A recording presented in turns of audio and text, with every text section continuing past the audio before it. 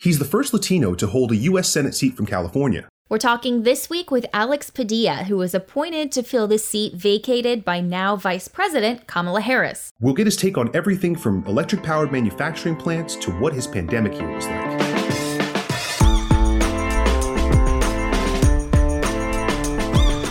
Welcome to California State of Mind from Cal Matters and Cap Radio. I'm Nicole Nixon in Sacramento.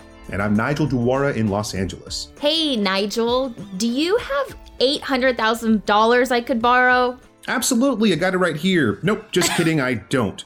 But I am looking for it, Nicole. This year, I thought I would buy a house. Hey, you and everyone else in California who's been trapped in an apartment for the past, 14 months? Who's counting, though? Actually, I'm in a duplex.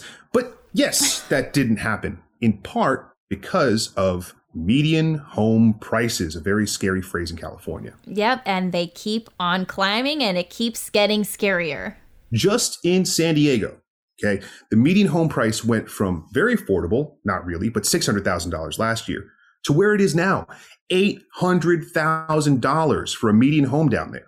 That's crazy. And it's the same story over and over. We were having this conversation last year when the median home price hit $715,000. This number, Nigel, is just mind-boggling. Think about it. If you want to have a nice down payment on a home, you need almost $200,000 cash. Like, who just has that lying around?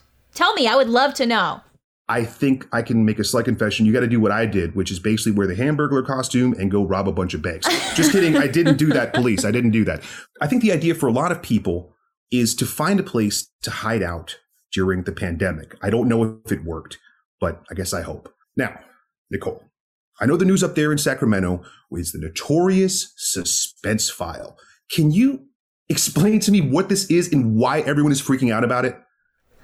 It's a good question, Nigel, and this is one of those weird things in the California legislature. Most people never even hear about the suspense file. It's just so deep in process land, but it's actually a really unique, interesting thing. So how it works, we all know how a bill becomes a law, right? We watch Schoolhouse Rock. Yes. When bills pass their first committee, usually, in most state legislatures, in Congress, they go straight to the floor for a debate before all the lawmakers in that chamber. But in California, if the bill costs money, more than $150,000 to be exact, instead of going straight to the floor, it goes to the Appropriations Committee.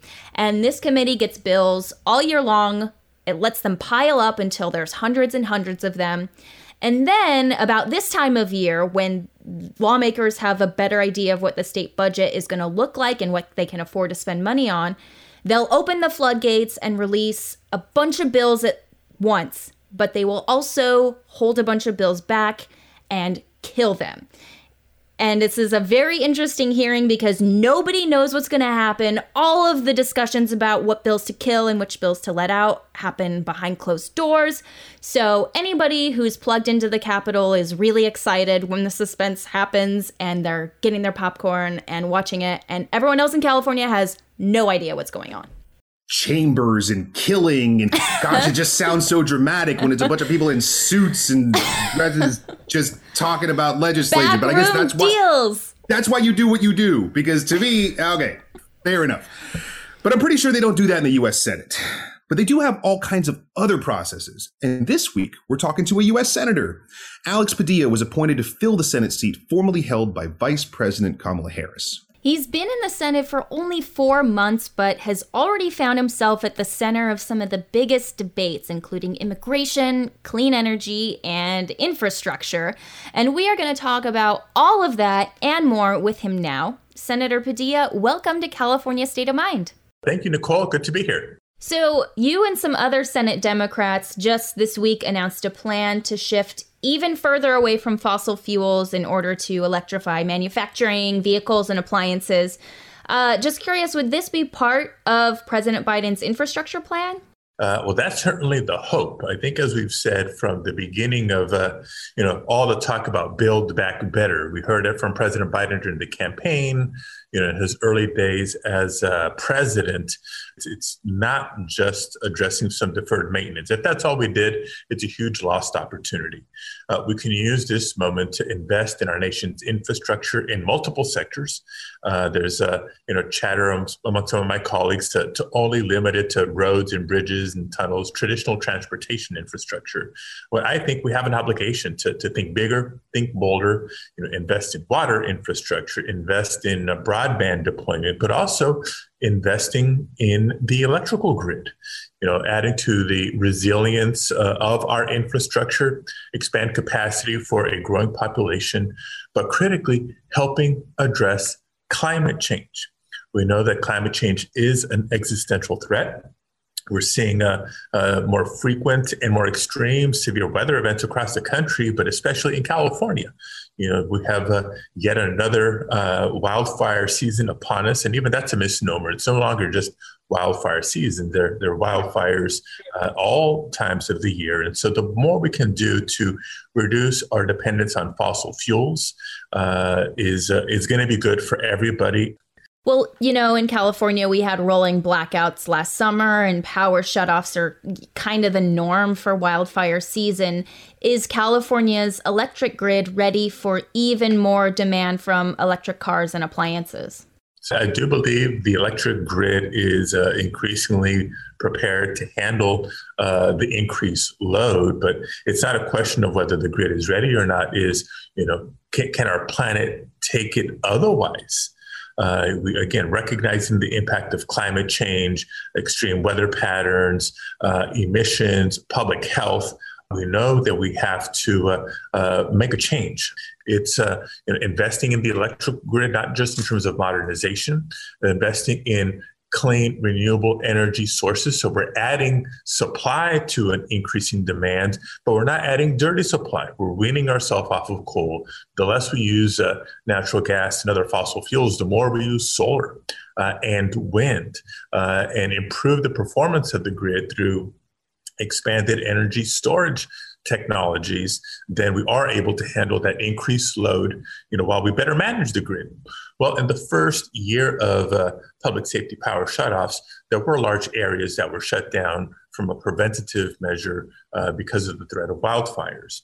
But as we're modernizing the grid, we can be more granular, if you will, more micro grid management, where if you have to shut off power, you're impacting a lot fewer customers, residential or commercial, because you can be much more targeted in mitigating the threats or impacts of fire.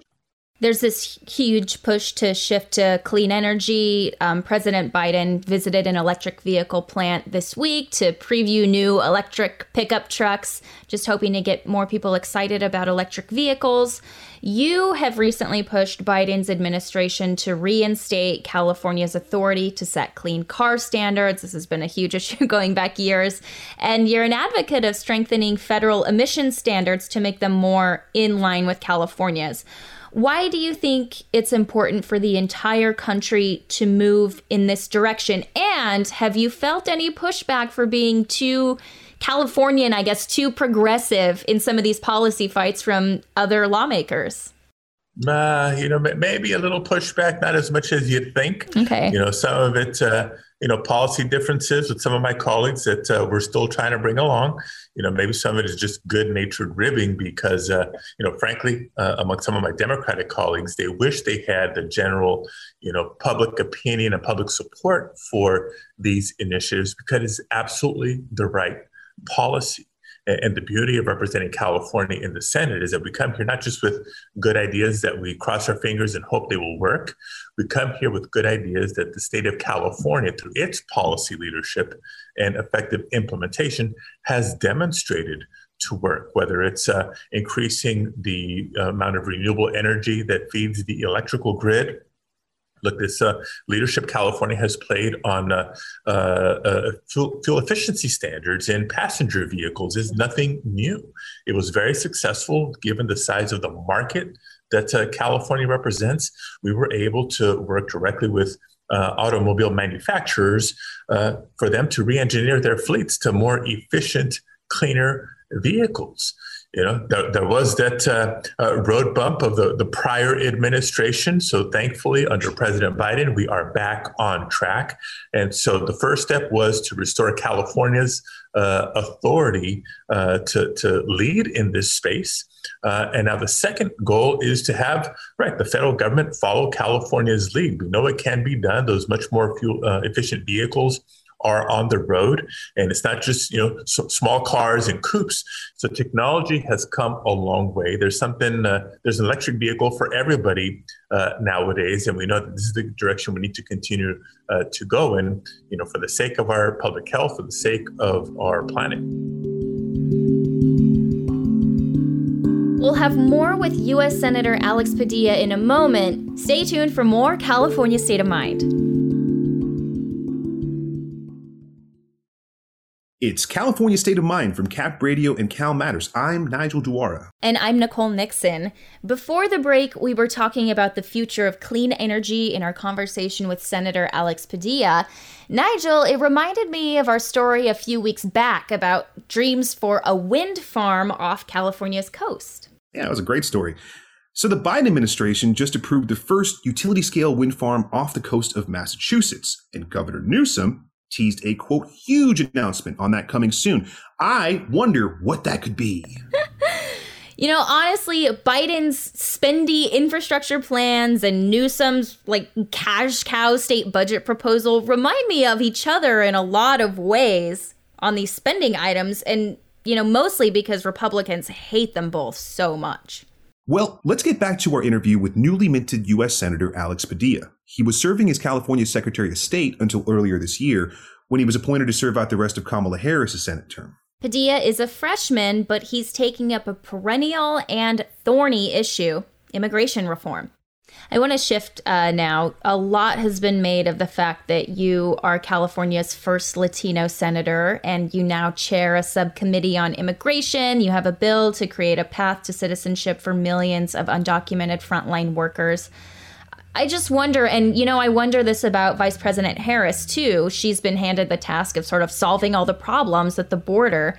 How much pressure do you feel to deliver results? Immigration has been an issue that's been debated for over a decade now. How do you navigate coming into what has been this intractable situation?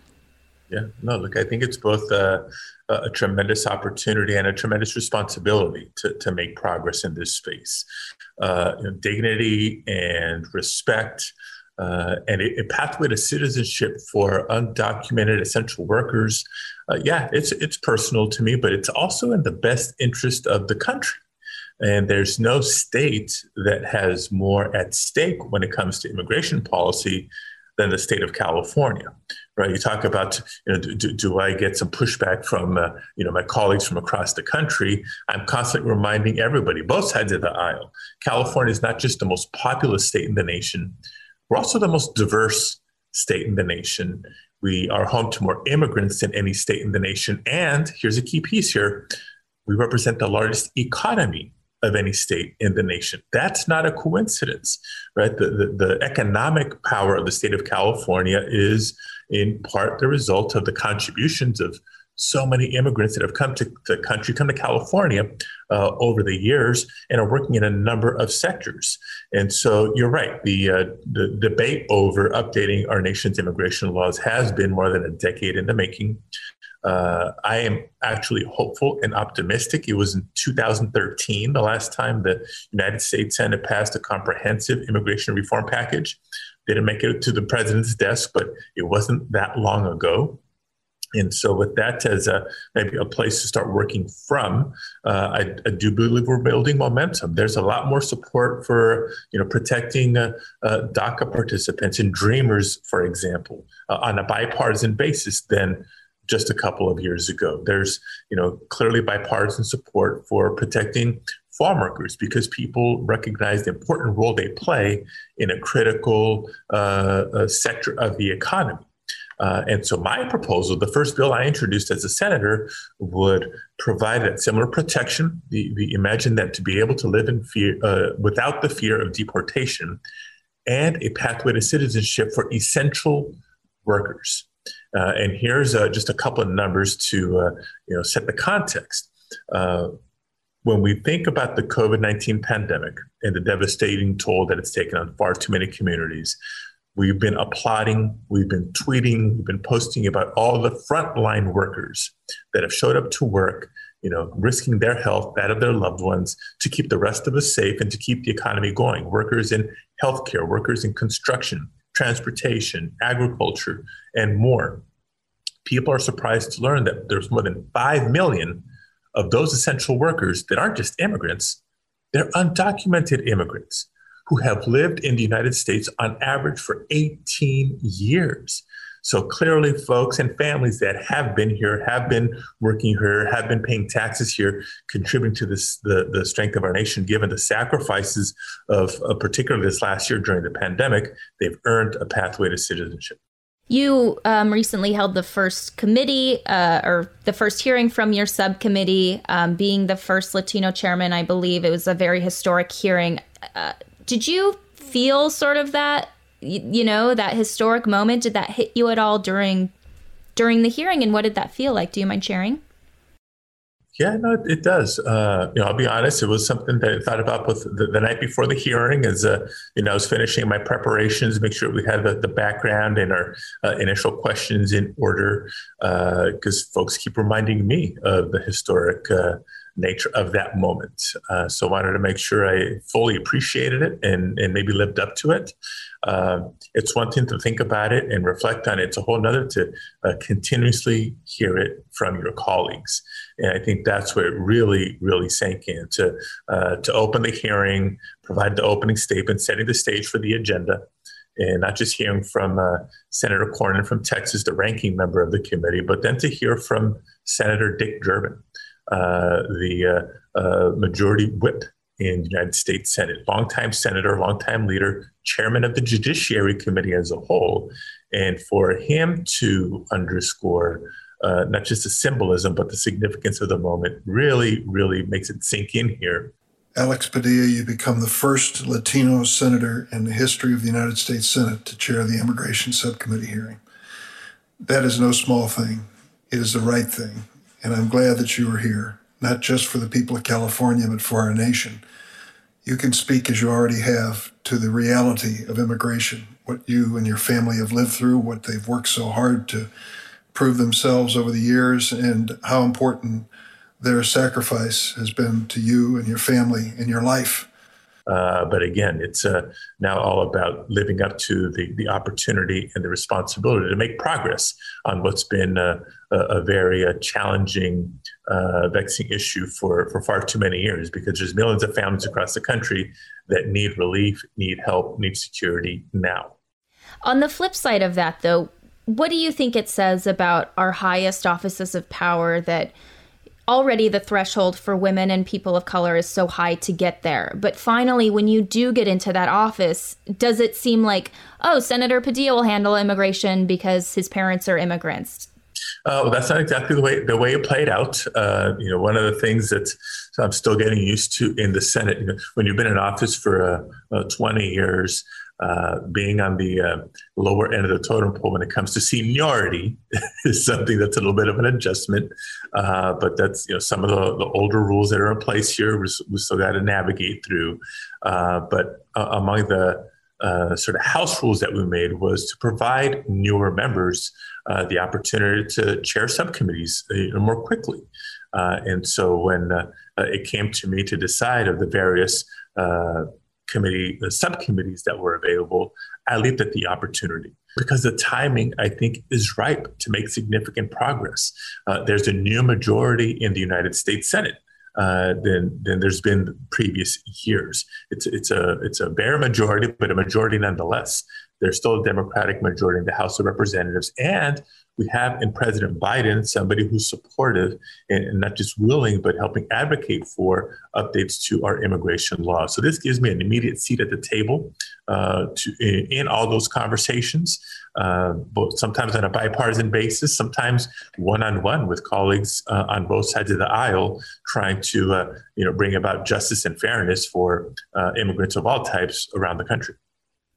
I've heard you say elsewhere that you have met with many of your Republican colleagues, and it's true there's a very slim Democratic majority, but you would still need support from Republicans. Just curious if you might share what some of those conversations with GOP members are like and what the discussion has been for finding a common ground on immigration and not just, agreeing that the system is broken, but agreeing on an actual path forward. Yeah, well, it is a mix, to be honest. If you look at the 50 Republican members of the United States Senate, there's a spectrum there, who's maybe more initially supportive versus, who may be impossible to get if we can bring items to a vote on the floor of the Senate. In terms of what some of their concerns are, like I said, I think there's more support for Dreamers generally and farm workers generally than there's been in other recent years. We're trying to build that same momentum for support for essential workers. One of the things that has been disappointing is some of our colleagues racing down to the border over the last couple of months and pointing to the increase in childhood or unaccompanied minors or families seeking asylum at the border, saying, until we get this under control, there's nothing that we can do, which is either a pretext for obstruction or just off base. I want to be very, very clear here, not just a farm worker legislation, not just Dreamers, but my bill specifically. This is not granting automatic citizenship and certainly not that pathway to citizenship for anybody who's arriving here today. We're talking about focusing on the 11 million undocumented immigrants living in the United States of America. Again, the adults that have been working, paying taxes, having been here on average 18 years, they deserve fairness, justice, and security sooner rather than later. In the meantime, yes, the situation at the border needs to be addressed. The prior administration starved the agencies that are in charge of handling those, asylum requests and applications. And so we've got to restore the capacity of the asylum system in a way that's much more humane than it's been in recent years. So it's not an either or. We can and must do both. I wonder, Senator, if you could just talk a little bit about the last year as a whole and what it's been like for you. It's been just this cataclysmic time. It's literally affected everyone on the planet. What has your pandemic life been like? How did you manage through this crisis personally? And do you mind sharing with us some of your thinking as we slowly emerge from all of this? Yeah, that's we can do a whole show just on that. The emotional roller coaster that this last year has been. I think first and foremost, I feel blessed. My wife Angela, our boys, we've managed to stay safe and healthy. We're between homeschooling, remote schooling, and working from home primarily through the COVID-19 pandemic. We did what we were asked to do and what we had to do. So it came with some challenging times. We look around us. The neighborhood I grew up in, Pacoima, California, where my dad still lives, was at one point called the epicenter of the COVID-19 pandemic. And to know people firsthand that have contracted COVID and recovered, and folks who contracted COVID and didn't make it, makes the job and public service in general for me very personal and more urgent. To reflect on the summer that we had last year after the killing of George Floyd, and our nation's biggest, most recent reminder that we have a lot of work to do to ensure civil rights for everybody and to undo discrimination and institutionalized racism in all its forms. Reminds me of the importance and the urgency of the work that we have to do. I'm just curious, do you have any FOMO, or are you pleased that you won't have to be overseeing the likely recall election here in California? Well, I won't be overseeing it as Secretary of State, but with my freedom of speech, can definitely and seriously say this recall is a horrible, horrible idea. To think that the same forces that refused to hold Donald Trump accountable for his utter failure of leadership in so many ways now want to hold Gavin Newsom accountable for having been dealt a bad hand by the Trump administration. It's hypocritical. It's wrong, and we'll do what it takes to defeat the recall. Well, I think we're out of time. Senator Alex Padilla, thank you so much for joining us. All right. Thank you. Until we chat again. So, Nigel, Padilla has only been in office a few months, but he has to run for re-election next year. But he's already won statewide elections as Secretary of State, and his approval ratings aren't bad. He has 34% approval, but 45% of people have no opinion of him, so he does have some work to do to reach people over the next 18 months here. And that's California State of Mind for this week. Next time, as we head into the Memorial Day holiday weekend, we're going to explore our state parks, their importance to California, the threat posed by wildfires, and their most recent role as popular places to find solace from the stresses of the pandemic and walk all over our precious little flowers. Thank you for joining us. See you next time.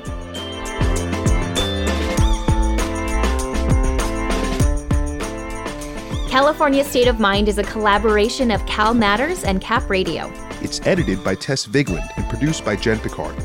Sally Schilling is our executive producer. Mark Jones is the technical director. Chris Hagan is our digital editor. Margarita Noriega and Chris Bruno are our masters of marketing. Our social media is run by Emmy Gilbert and Courtney Fong. Nick Miller is editor at Cap Radio, and Joe Barr is our chief of content. Dave Lesher is editor at Cal Matters. Our theme song is Mellifera Ligustica by Isaac Joel. Don't forget to subscribe to the podcast. You'll get notified every Friday of a new episode. That's all for now. Thanks for listening to California State of Mind. See you next week. Support for California State of Mind comes in part from Sierra Nevada Brewing Company and from Sutter Health,